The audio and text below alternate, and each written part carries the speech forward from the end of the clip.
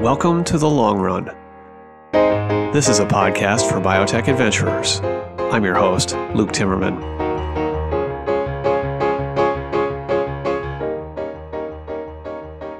Today's guest is Amy Abernethy.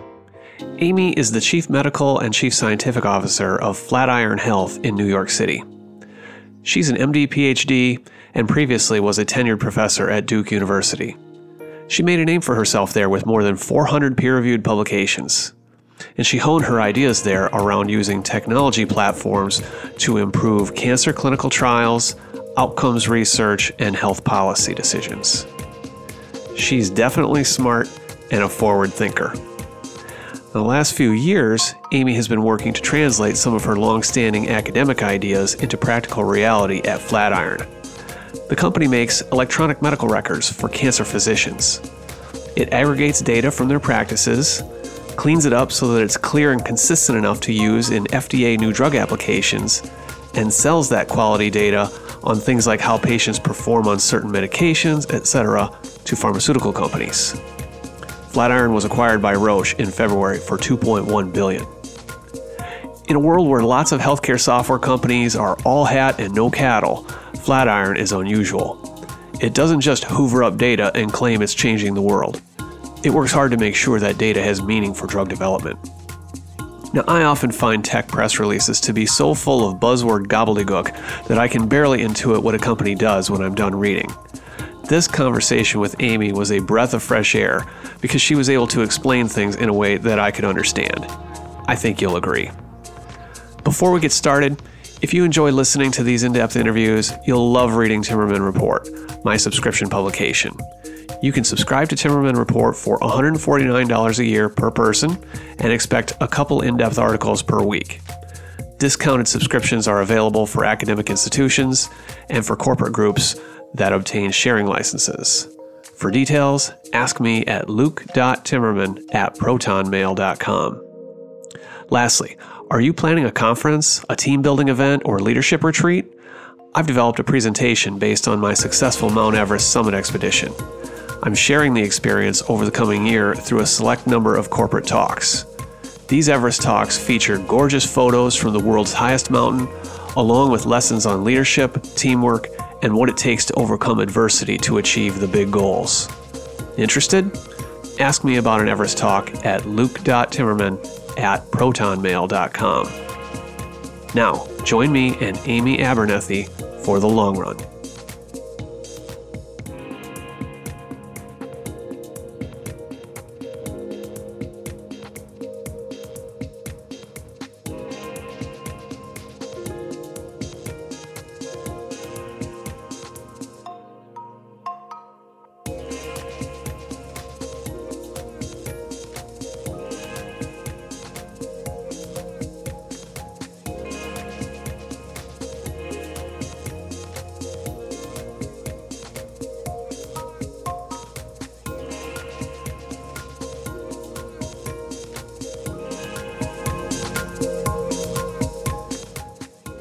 So with me today is Amy Abernethy. She's the Chief Medical Officer and Chief Scientific Officer at Flatiron Health in New York, a company that was recently acquired by Roche for $2.1 billion.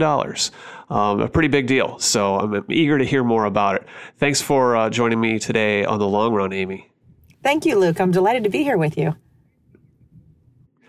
So if you've heard this show, Amy, I think I like to start out with a bit on who the person is that we're talking to. And so I like to go way back to the origins. So can you tell me where were you born and raised? Well, so I was born in Houston, Texas, but I was really raised in Orlando. And it's kind of funny because most people don't imagine that there were people from Orlando. But indeed, I grew up just near Disney World, worked at NASA over in the Cape, and really have been from Orlando almost all my life. Okay. So you did make a few trips there to the Magic Kingdom as a kid? Yes, I definitely did. Lots of jobs at the Magic Kingdom, starting off with scooping ice cream when I was 16. Well, good. That's a character building sort of thing. So how did you end up getting interested in science? Does this go back to like when you're really small? Well, I got interested in science in two different ways. So I was particularly interested in math originally because my mom had written a textbook for nurses called Dosage Calculations. And when she was writing the textbook, I was helping her to edit it. And I was about 8 years old. And from the time I was 8 to maybe 12 or 13, I would help her edit it. And I was responsible for not only helping to edit, but to do all the math problems. She would use me as a gauge to whether or not the math problems for the textbook were appropriate. And subsequent to that, I went to Duke for a summer program called TIP. I was a part of the second cohort ever to go to TIP as a part of their residential program. And while I was there, I took biology, I took computer science, and it was really the biology class that got me interested in science specifically. And I'll never forget that we did this project. You got to imagine, I'm like 12 years old. We do this project where you need to map the meaning of time by distance. And we were mapping it all across Durham and the Duke campus. And to this day, it was sort of a foundational experience that brought together the idea of some aspects of science, such as physics and distance, and other aspects of science, such as biology and implications of how biology changes over time. And it was incredibly formative. That was really how I got interested.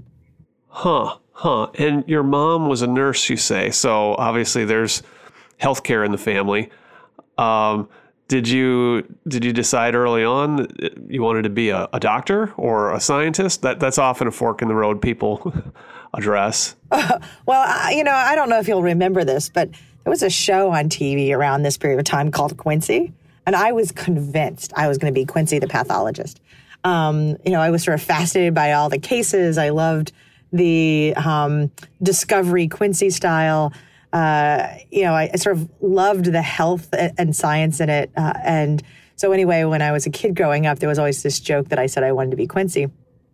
I ultimately went to university.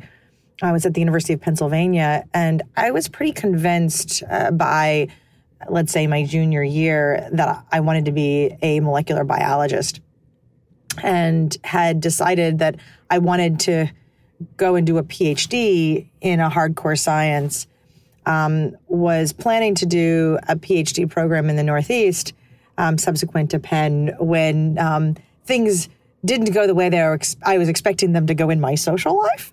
And I said, I need a new plan. And believe it or not, my next plan was medical school. So I hurriedly, this is now my senior year of college, decided to take the MCAT. And I ultimately decided to go to Duke as my medical school, really because there was a third year of research. And a requirement of being a med student at Duke was that you do a third year of research that at that time was mostly in basic science labs. And so I thought this would be a great way to pressure test whether or not I wanted to be a basic scientist. I realized I loved medicine much more than I expected while I was at Duke. And so ultimately became not only a physician, but a practicing oncologist. But really for the longest period of time, I really thought I was going to be a bench scientist.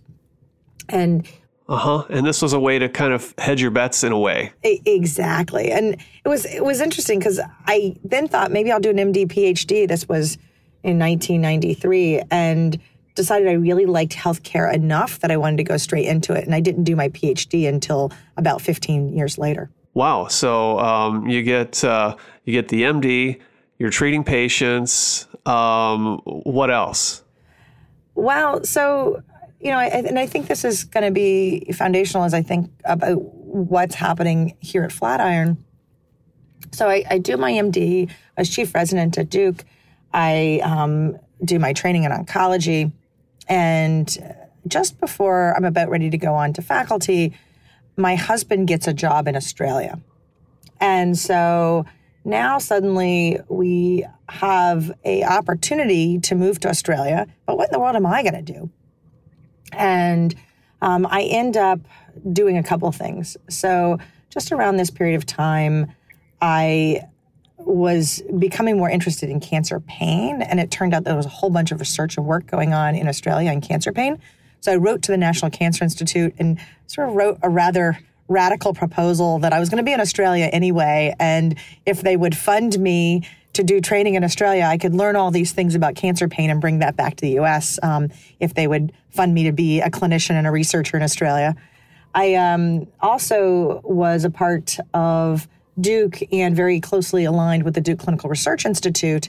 And at that time, the DCRI had large-scale clinical trials, including sites in Australia. These were the old Gusto trials. And so I thought, well, maybe I can learn clinical trials and clinical trials development while I'm in Australia. And finally, while I was there, I was very interested in this issue of how do you use technology to aggregate data sets and now use them in service for research and clinical care. And so I thought, well, why don't I work on that while I'm in Australia? And so during this period of time, which was 1999 to 2003, I was there as a rogue U.S. physician in Australia thinking about these problems. And I ended up being responsible for one of the coordinated care trials in Australia, which was a large randomized trial of a health service delivery intervention. And wait a second. Now, the NCI agreed to fund your work while you were carrying it out in Australia, with the understanding, of course, that science is international by its nature. You've got collaborators there at Duke. It's going to benefit people in the U.S. and everywhere. And that if there were things that they were doing in Australia that I could learn and ultimately potentially bring back to the U.S. Exactly. So how long were you in Australia? You came back to Duke, and how did you set out to apply some of those learnings? So let me kind of back up and give you one more detail. So while I'm there, as I mentioned, I was nestled up next to the Gusto trials. I was thinking about these issues of data and technology. And so somehow or another, I ended up responsible for this one large clinical trial in Australia, which was one of the trials being funded by the Commonwealth. And so what we did was we sourced the data set for the trial from the data sets available from Medicare in Australia, from the hospital systems in Australia, from the insurers in Australia.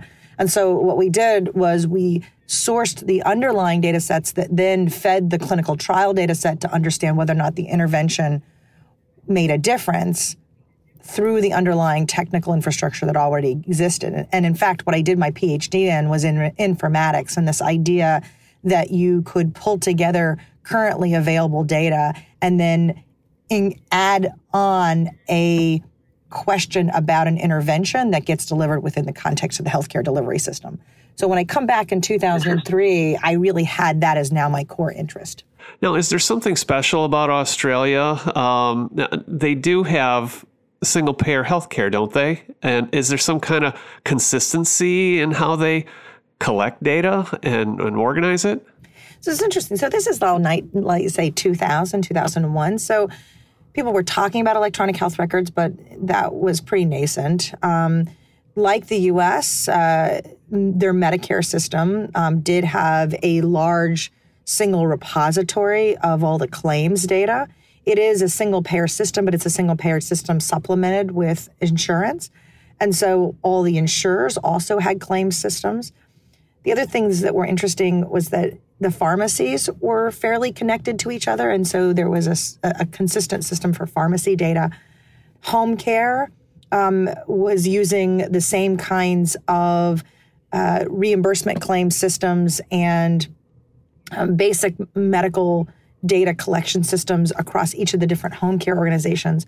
So while they were all disparate, the thing that was unique about Australia was that each of those available data systems could be pulled together into essentially what in the U.S. we would call a single healthcare exchange or healthcare data exchange.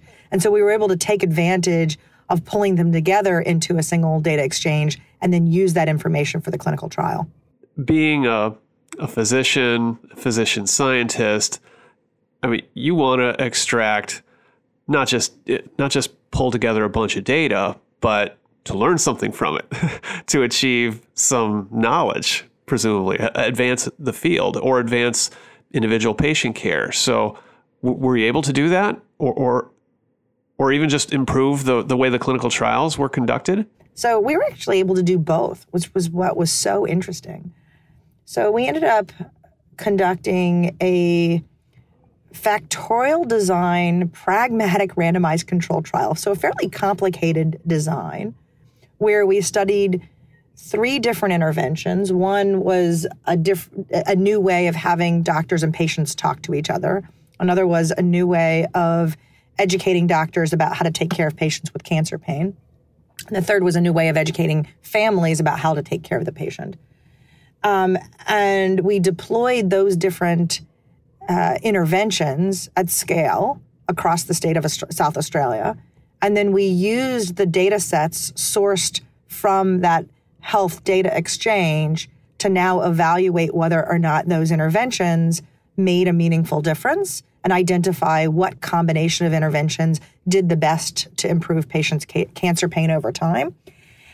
And what's interesting about that story is that we were able to randomize. So we literally randomized patients to each of those different interventions in a 2x2x2 factorial way. We were able to source the data so that it was complete enough to evaluate the meaningful outcomes. And for data points that weren't naturally available in the systems, such as measurement of pain, we were able to supplement the data that was already in the health data exchange with information sourced directly from patients to measure outcomes. So then, indeed, the answer was yes. Now, this is done retrospectively, right? The intervention was done prospectively. For the cancer pain. Because usually cancer pain is not really the thing that is the main objective of the study. It might be a secondary question. Exactly. And so, if I go back to the point I made before about asking the NCI if I could study cancer pain in Australia, they in Australia had prioritized cancer pain to the point where, from the standpoint of a clinical trial, it was the primary question. Oh, okay. Well, and of course, to patients, this is super important aspect of their quality of life, even if it's not always the primary endpoint that we're asking here in our trials in the U.S. Exactly. And the other part of your question a few minutes ago was, so you asked me 2 things. Did we learn something meaningful, and did we learn something about how to do clinical trials better? So we learned something meaningful about better managing cancer pain.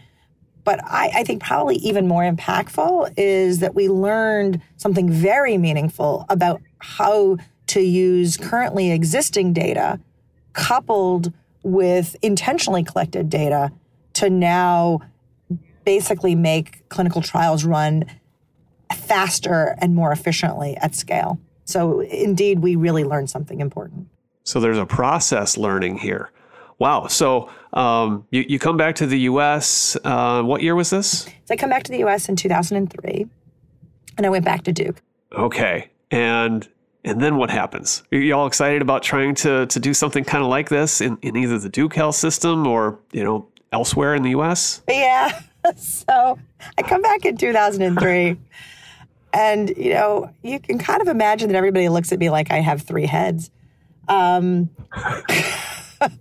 What are you talking about? As you pointed out, there's not that many clinical trials in the United States around an issue such as cancer pain. And it was hard to look past this being about cancer pain. Really, in my mind, it was about, how did we do this whole new way of conducting clinical trials at scale? But for most of the people who were looking at what I was working on, it seemed like the predominant question was about better symptom control. So I come back to the U.S., and at that time, I was a faculty member on the leukemia lymphoma service. I subsequently take over the melanoma program at Duke, but that's not for a couple years longer. And while I'm doing leukemia and lymphoma as my day job, I type up a sticker. And the sticker that I type up says the Duke Cancer Care Research Program. And believe it or not, I stick the sticker on my door. I then go to the local Kinko's and make myself some business cards. And starting in 2004, I became the Duke Cancer Care Research Program, which was nothing more than a sticker on my door and a few business cards. You sound like a budding entrepreneur right then, Amy. So I now have a name, and we had a pretty remarkable success with this trial in Australia. I was just finishing my PhD now in informatics, and a couple things happened. One was that in the U.S., importantly, the way to build credibility, especially as a scientist, is to do work that's compelling enough and of an adequate research standard to be accepted by the NIH. So one part of my quest as the Duke Cancer Care Research Program, which I at that time called DCCRP, was to now set out to basically build a clinical trials program where the trials were NIH funded. And indeed, that's what we did was we got a series of R01s. Ultimately, I had a U01, which is a big type of coordinating grant to conduct clinical trials. The second thing that I did as a part of this period of time was start to think about how do I train faculty members in thinking about not only answering the questions sitting in front of us in both cancer care, symptom research, and how do we take better care of patients predominantly in the clinic. I also started thinking about how do we train new faculty in informatics and data science. So I started building a faculty base. And then the third thing I did during this period of time was started to realize, and I think this is pretty important to the Flatiron story, that this is all well and good, but the infrastructure from a technical standpoint, when I say technical now, I mean software and data, the infrastructure wasn't there to do it at Duke, let alone at scale. If you enjoy listening to these interviews with biotech newsmakers, you'll love reading Timmerman Report, my subscription publication. You can subscribe to Timmerman Report for $149 a year per person and expect a couple in-depth articles per week. Discounts are available for academic institutions. For details, ask me at luke.timmerman@protonmail.com. Is your company interested in raising its profile? Consider sponsoring the Long Run podcast. I'm only allowing room for one or maybe two sponsors of this show over a year's time. If you work in a top-notch organization with something of value to offer the biotech industry, ask me about sponsorship opportunities at luke.timmerman@protonmail.com. These years that you're talking, I mean, there's still a lot of old-fashioned pen and paper records, right? It's 100% pen and paper records. You're 100% right. I mean, we had laboratory data that sat in, the lab system, but most of everything we did was on pen and paper. And so I did two things. One is I experimented with building new technical systems. In the beginning, I predominantly focused on patient-reported data collection because that was what I knew best, and also because it didn't piss anybody off. Like, people were perfectly happy for me to ask patients questions and collect data in the clinic, and I could use that as a learning laboratory. And then the other thing that I did was I went to Washington. And in Washington, I, basically spent a lot of time on the road talking about the need for electronic health records, the need for digital infrastructure. That story ultimately translates to what becomes the HITECH Act, and the idea that there is a stimulus, something that gooses the uptake of electronic health records in this country. And we can step back and say whether or not the EHR makes clinical life better or worse, whether or not the EHR is yet what we expect it to be. But there's no question that if you want to be able to do research at scale and improve the leading edge of taking care of patients, you have to have an efficient technical infrastructure to do that. And the electronic health record is by far the best way to do that. We ended up with all kinds of other problems like interoperability problems, proprietary formats, just confusing interfaces, I think. I mean, I've talked with doctors and they tend not to be too happy with a lot of their EHRs. Yeah, and I think, ultimately that's a set of problems that we're still working through. And I will probably continue to be working through for another 5 to 10 years. But, because of the availability of electronic health records, that sets us up in a very different place to use data and technology to accelerate research and improve patient care. And that really was the foundation of what we were doing in, let's say, 2005 to 2012. The last piece I'll mention is that circa 2011, 2012, I, at that point, was really focused predominantly in cancer. And the question came to me, why is this just cancer focused? Why shouldn't this be something that we're doing for the whole university or health system? And we're thinking beyond cancer to cardiology and aged care and other areas. And so together with Rob Califf, who subsequently becomes the commissioner of the FDA, and Victor Zhao, who's currently the president of the National Academy of Medicine, we started something called the Center for Learning Healthcare at Duke. And the Center for Learning Healthcare was intended to be almost like an incubator or a discovery zone where we figured out how do we take the core principles that I've been working on for the prior decade, this idea of using data and technology to accelerate research, and make that happen at scale. And that was really the next major step before leaving Duke. Right. So you got to first gather the data in electronic form, get it in a curated, some kind of reasonably coherent form before you can begin to learn from it. Exactly. And what's interesting is that I was doing all of this within an academic institution, and a lot of people ask me, why did I stay in academia for so long? And in fact, I would argue that the private or commercial side, even the venture side, was not ready for all of this until circa 2011, 2012, where we had enough distribution of electronic health records and technical infrastructure in the U.S. to be able to push it forward.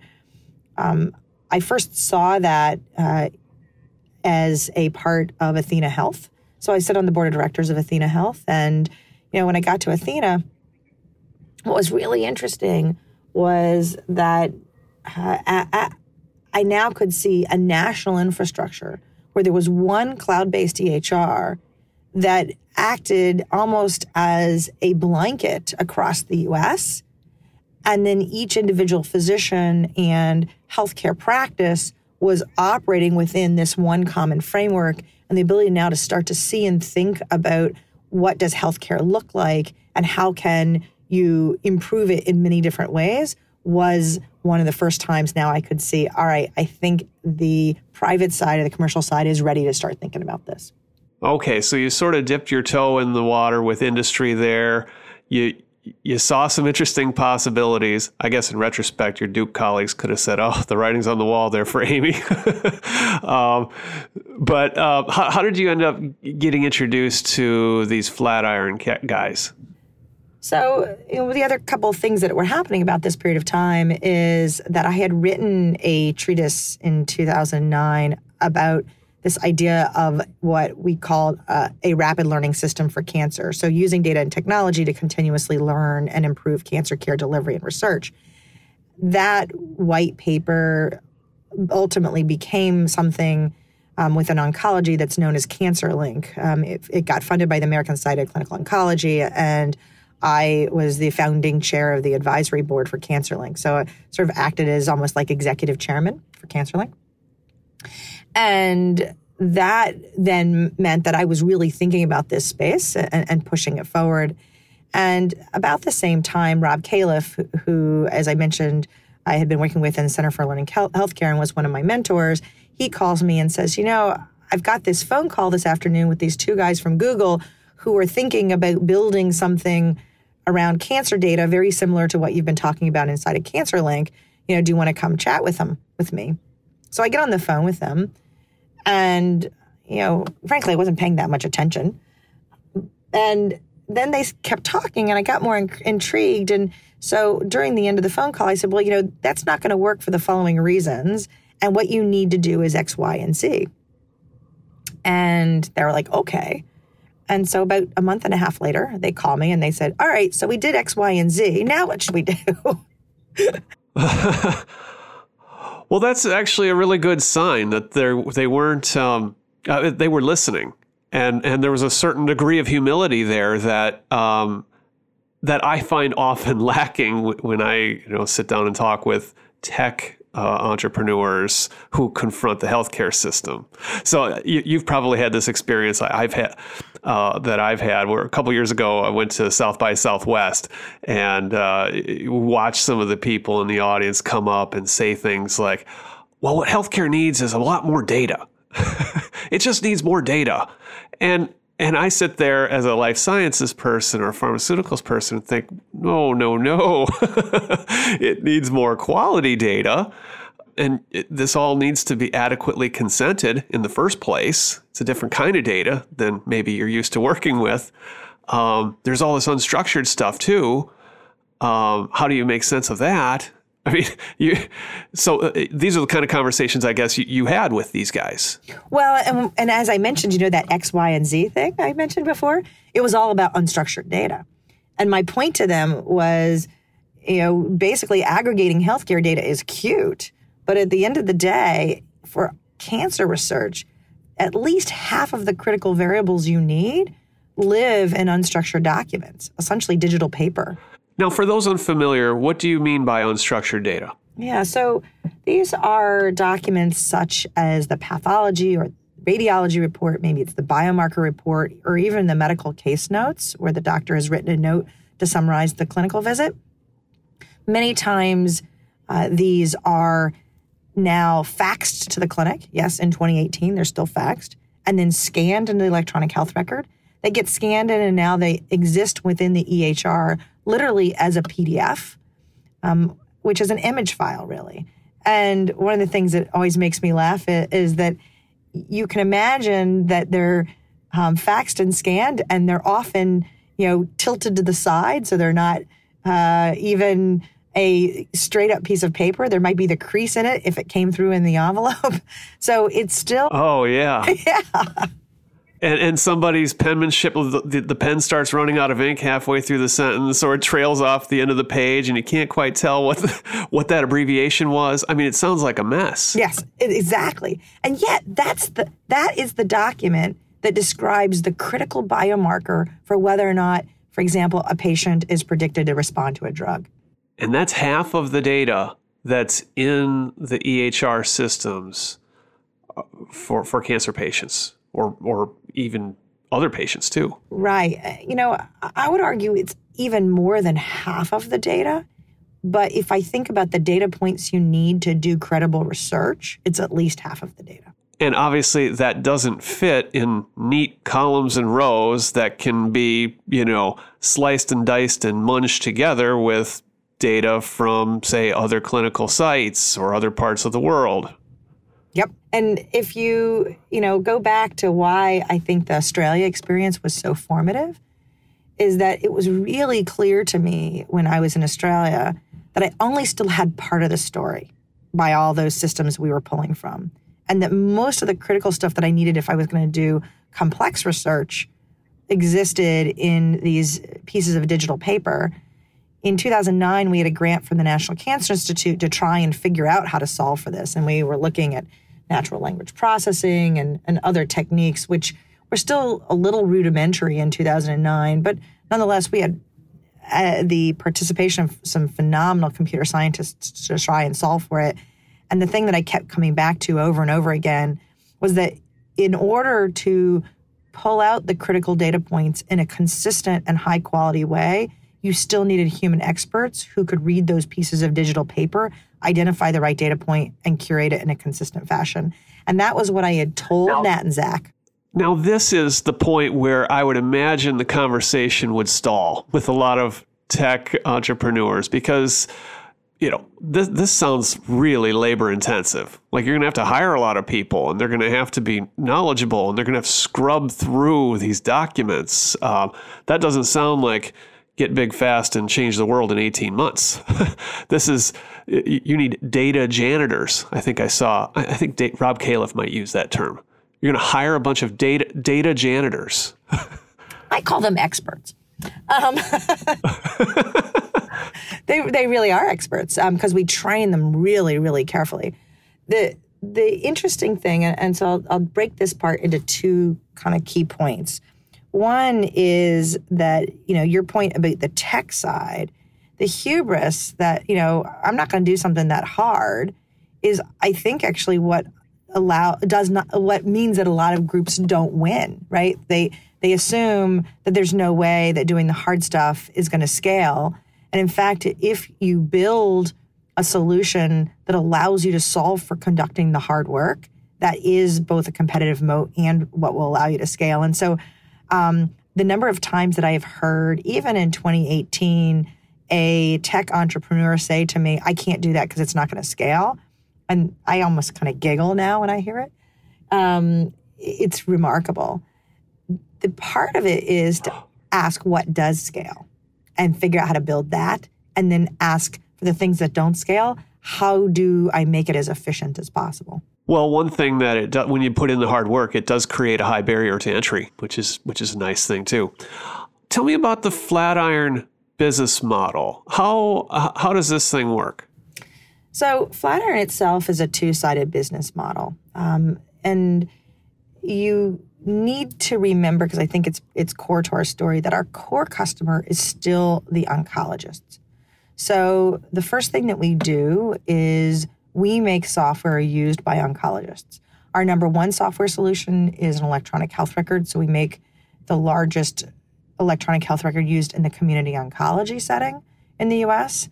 And so through that electronic health record, we're able to pull in a complete copy of the medical record of the patients who are receiving care in those oncology practices. The second kind of software we build is software that sits on top of somebody else's electronic health record, such as the EHR used at an academic medical center. And they're usually using our software in those settings to do things like improve quality monitoring or other things that rely on then pulling, again, a complete copy of the medical record in and cleaning up the data and then getting it back to the health system to try and help them take care of patients at the point of care. So those two software solutions are the first side of our business, and half of our company, really literally half of the FTEs, are focused on building and serving building that software and serving that customer base. Now, if I'm a community oncology physician, do I have to buy this? Why would I want this? So not only do you need to buy it, some community oncologists would say our software is kind of pricey. I don't think it's necessarily pricey. I think it's, competitive in the market, but you buy our software because it's what you need to do your day job. So it's your electronic health record, it's your quality monitoring tools, and you buy it from Flatiron, expecting Flatiron to be the best in the business. We are constantly thinking about how do we invest to improve those software solutions so that our oncologists on our systems are consistently believing that we will be basically in service to them, building the software that they need and constantly updating it. So they buy it from us. So is it easier to use, or just more thorough, or helps you with billing as opposed to somebody like Epic? Well, so it's much cheaper than Epic. So Epic is often a $100+ million proposition, sometimes up to multiple billion. So it's usually a software solution that's built for large health systems and academic medical centers. So if you're a five oncologist practice in Gettysburg, Pennsylvania, or even 160 oncologists in the state of Florida working together, the Epic systems of the world, they're just too big for your needs and way too costly. What we build is the kind of software for the community oncologist. Okay, so you've got a price advantage, and it's clearly it's made with their needs in mind as oncologists. There are not a lot of extra bells and whistles that they don't need, presumably, in there, which is good. But then they buy it for a year or a couple on some kind of a subscription license? Yeah, so it's a license. It is a software product that they're now going to use in their practice. It's fairly sticky. So even though they're licensing it for 1-3 years, it sort of depends on the license and the practice. If you're the electronic health record of record, right? If you're the platform that practice is using, the switching costs to another EHR are pretty substantial. So, oh yeah, once you've gotten used to doing this, you don't really want to switch. I get that. As long as it works for you in your practice. So how many people or how many practices are you in? So about 2,800 oncologists in the United States right now use our EHR, which represents about 2 million cancer patients that are currently flowing through our systems. 2 million cancer patients. That's what's the market share? It's about 17% of all the cancer patients who are actively getting treated in the U.S. today. Now, I also see on your website that you work with the pharmaceutical industry, of course, the top 15 cancer drug makers.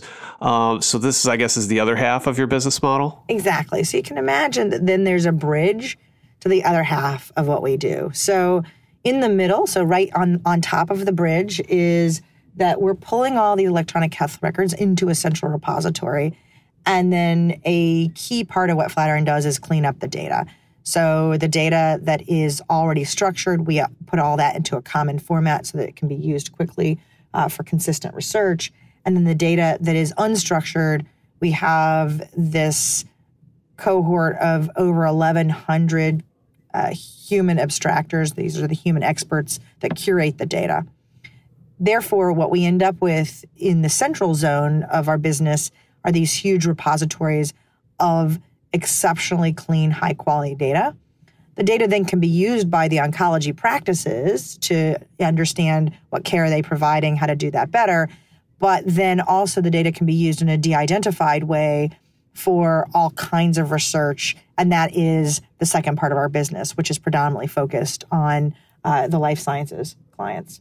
Okay, so where's the value for those pharmaceutical companies? What kinds of questions are they able to ask from this aggregated data set that they can't ask otherwise?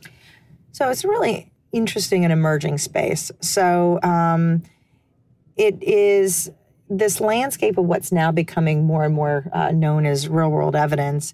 And I think it starts with some of the basics. It is the questions about, so there's like questions about where are my drugs, who's using them, so what kind of oncologists are using them, what kinds of patients are using them, what's the proportion of market share, what clinical settings are they being used? So are they being used when patients are first diagnosed with metastatic cancer or when the cancers come back after somebody else's drug? So really very descriptive sets of questions. Then the second set of questions are comparative. So how is my drug performing compared to another drug in the same class or perhaps in a different class, but now being used for a similar clinical question or clinical situation? Then there are what I would call sort of the progressively more high value and important questions. So when my drug is being used off-label, how do I understand what the uses are and whether or not there's compelling evidence of that drug having action in that off-label setting? And I can give you a really kind of interesting example of that in a second. And whether or not then information about my drug being used in the off-label setting can now be used in service of, for example, presentation back to the FDA for label expansion and approval of an updated label.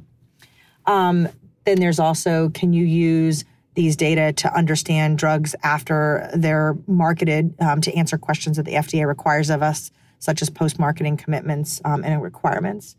And most recently, our clients are asking us to think about, can you simulate the control arm of a clinical trial, either providing information that demonstrates what current contemporary care looks like and provides a reference for a single-arm study, or maybe even starts to provide the control arm for a randomized study so that you don't need to randomize as many patients, so you can back off to like a 2-to-1 or 3-to-1 randomization, or even potentially simulate the entire control arm in the future and not need to randomize at all.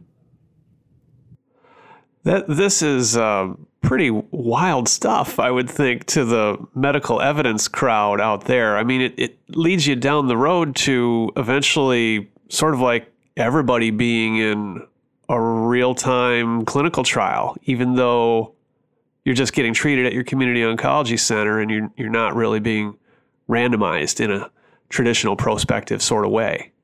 Yeah, so it's really this kind of core question of how do we learn from the care of every patient and acknowledge that, many times what the oncologist is doing in caring for a patient is tailoring what he or she thinks is the best medicine or combination of medicines or dose for this particular person in their clinical setting.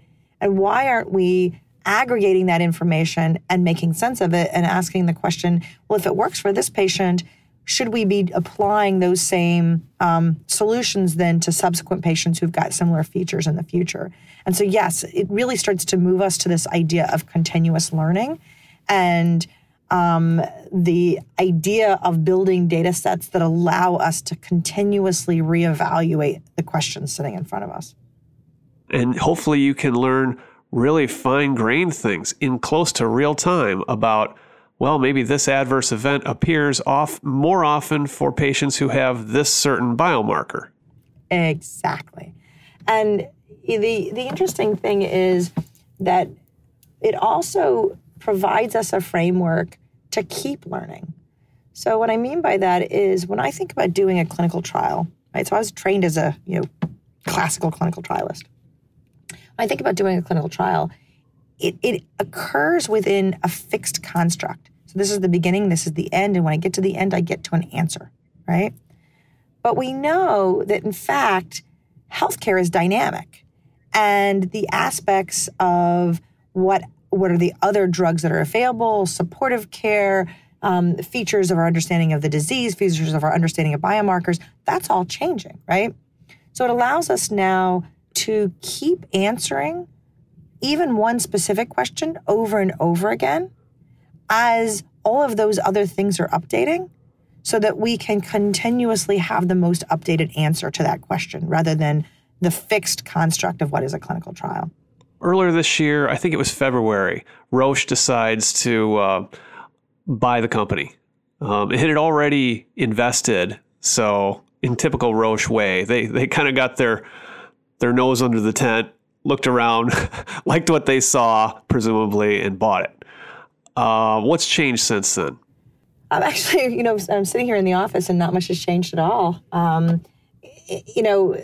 Right now, we lovingly call it the anti-integration. So in other words, we're, becoming a part of the Roche group and the Roche family, but for the most part, we don't feel it on the ground every day.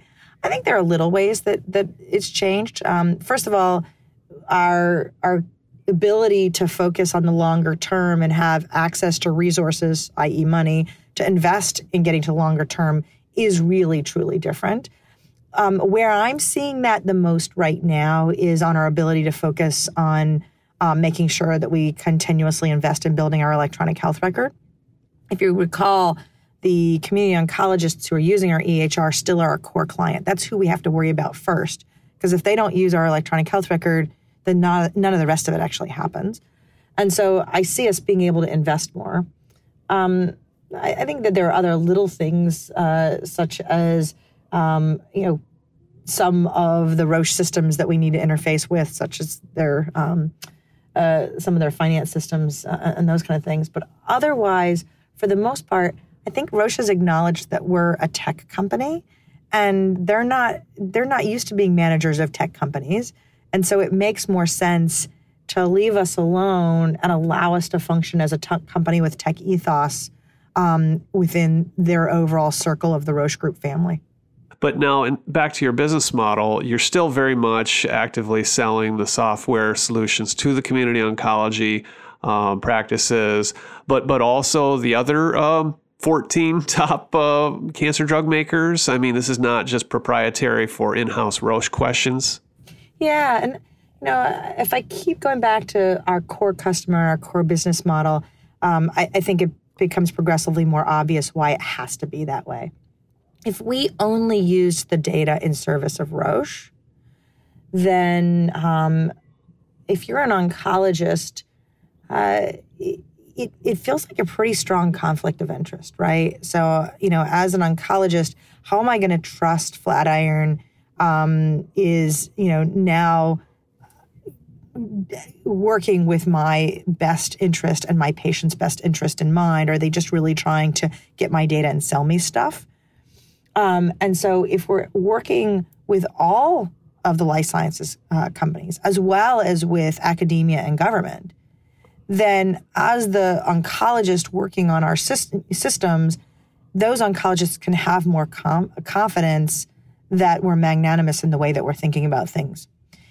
Because in order for us to work with all of those different groups, we have to develop the trust with all of those different groups that we do not give preferential treatment to any one group. And I think the best evidence of that trust is BMS's announcement a couple of months ago of a very substantial 3-year commitment to working with us. Now, another thing that I did see I think this was in the Roche press release when they announced the deal, that they said something to the effect of the integrity of segregated patient-protected health information will be preserved, as will dedicated sales and marketing, provider-facing, and life science business activities. Now, when I read that, I thought, okay, so what you're saying is there will be an arm's length kind of thing. We're going to look at aggregated data and answer some of these questions that maybe we can fold into our new drug applications, where, time really does matter. If you can get a drug approved more quickly based on greater real world insight, or, a secondary indication a few months faster, that's great. But what they can't do is you can't have a Roche salesperson looking at individualized data and saying, well, wait a minute, this doctor prescribed the Pfizer ALK inhibitor and that patient failed, a couple weeks ago. Why isn't he prescribing, our ALK inhibitor? Call him up. And, I'm sure there's a natural business temptation to do such a thing. Yeah, so that's a perfect example. And I think that the kinds of examples that you're highlighting, the fact that we have to have a firewall between Roche and Genentech and the oncologist and what they're doing is very, very clear. Further, we have to have a firewall between what we're doing and the decisions we're making on the ground with our life sciences clients and Roche. So, you just mentioned 2 different companies that make ALK inhibitors. Both companies have key questions that are part of their developmental strategies, right?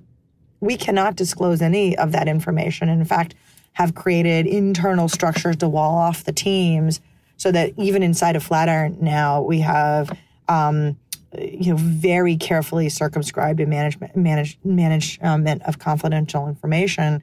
Because you don't want to let those different clinical development pathways outside of Flatiron, or even a lot of times outside of the teams. And we also have to respect the fact that Roche often is making competitor drugs, and so we're very careful about how we manage that information. What do you worry about a lot? I mean, what the proverbial, what keeps you up at night when you're in this job? So, I'm going to answer this honestly, Luke, as Amy. So it's, in this job as the CMO and CSO, but it's also in this job as I watch the pointy tip of the spear in where this science is going. So within the landscape of Flatiron, the 2 things that keep me up at night, one of them is always going to be a data breach. I've just lived in this overall space of data and tech long enough to know that data breaches happen, and being able to do everything we can to secure that from not happening, and also figure out if it were to happen, how we're going to manage it quickly is something that keeps me up at night, and I think about often. But knock on wood, that hasn't happened? No, it's not happened. And hopefully being preemptive is the way to solve for that. I'm the one who was, really, really pushing us early on before most tech companies in our space would have done this, to make sure that we've got, as many of the high tech and SOX compliance boxes checked as possible, et cetera. I think, honestly, though, as the chief scientific officer, the thing that makes me the most anxious and what I worry about most is that the way to do this science, how we get from key question to answer, especially in the space of continuously aggregating data and the ability to look over and over and over again, is science that's not been clearly worked out. Thinking about the stats, thinking about the application of models. And so my other kind of key point of anxiety is how do we maintain a very rigorous view of how do we do good science, how do we think carefully about what we're finding and not get out of our skis of promising things that just aren't possible yet. And so I think that's our responsibility. It sounds like, hearing some of this makes me think, 5 or 10 years from now, we could wake up in a world where a lot of the pain with randomized controlled trials could be alleviated. So the time and expense and all the trouble people go into with enrollment, you can imagine a much more quick and seamless and adaptive sort of learning system. But there would also be maybe a new set of headaches could emerge, like jumping to conclusions, say, making snap judgments before we really should. Is that kind of what you're getting at? Yep. And, as a person who has been working and thinking about this now for what amounts to literally 20 years, it's kind of crazy to think about. I feel like the momentum and excitement around it, which is just awesome, needs to be maintained in check with making sure we are honest with ourselves about what we can and cannot do every day. And so part of my job is to simultaneously talk about the what's possible with having people hear me say as clearly as possible, but here's what we need to plan for. And that's, I think, where we are right now. And so the irony is, like, sometimes now when I'm speaking publicly, I sound like the voice of caution, where I used to be the maverick. And that's because, now that I'm seeing these things escalate, I want to make sure we're also doing the right thing. And I do see some amazing things coming in front of us, like literally the ability to accelerate how we think about clinical trials is our next big frontier. Very interesting. Amy, I think that's a great spot to wrap up. Thank you very much for joining me today on The Long Run. I really, really appreciate it. Thank you for your time, Luke.